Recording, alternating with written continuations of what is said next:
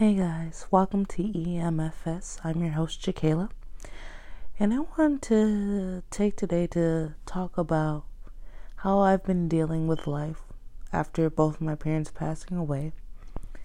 And I want to take time to also let you guys know if you're dealing with a death of a family member or a friend, always seek grievance when ready, because to deal with a loss is very hard.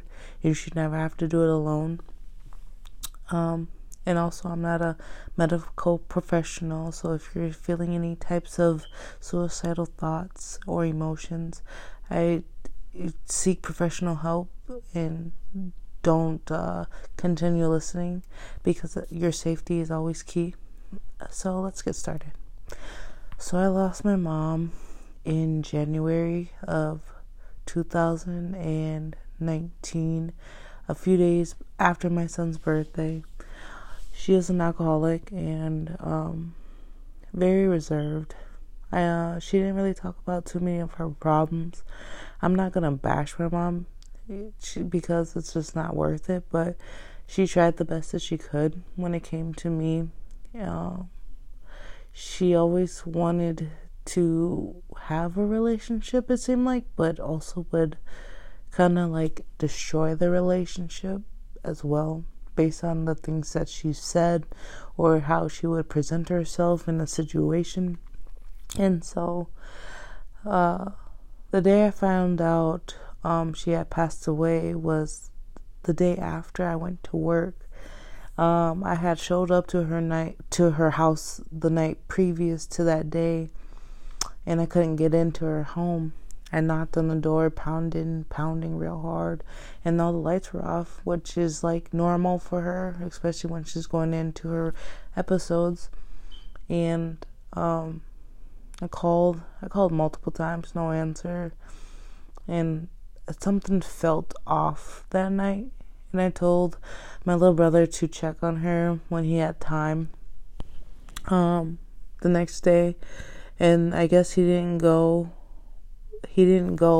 that day that I asked him to. And so he went over her house later on that evening and actually found her on the floor dead in her kitchen. And like, it was very tragic for him, because it's like he was a big mama's boy, and he still is, and he loves her dearly. And, you know, they had a really close relationship. And so by the time her funeral had rolled around, you know, we went out of town to Rockville, Illinois to do the service and stuff. And people thought it was unusual that I wasn't crying. But people didn't know the relationship me and my mom had, because it was very strained and not really existent. And so I took care of her for a while before she passed away, actually.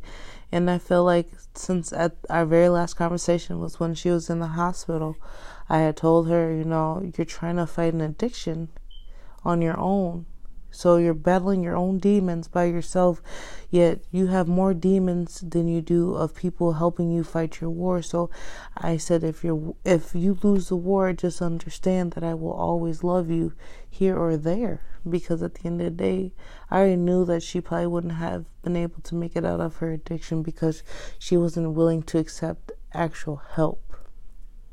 And like, it took me months to actually cry about the fact that she was gone, but it's because I kept having continuous dreams of her, and it's almost like she didn't know she passed on, and she wanted to remain in the real world, but it's almost like she lost the sense of self when she had passed, because every time in my dream when she presented herself, she would always end up coming into her apartment, going to the bathroom, taking a shower, like nothing has ever happened.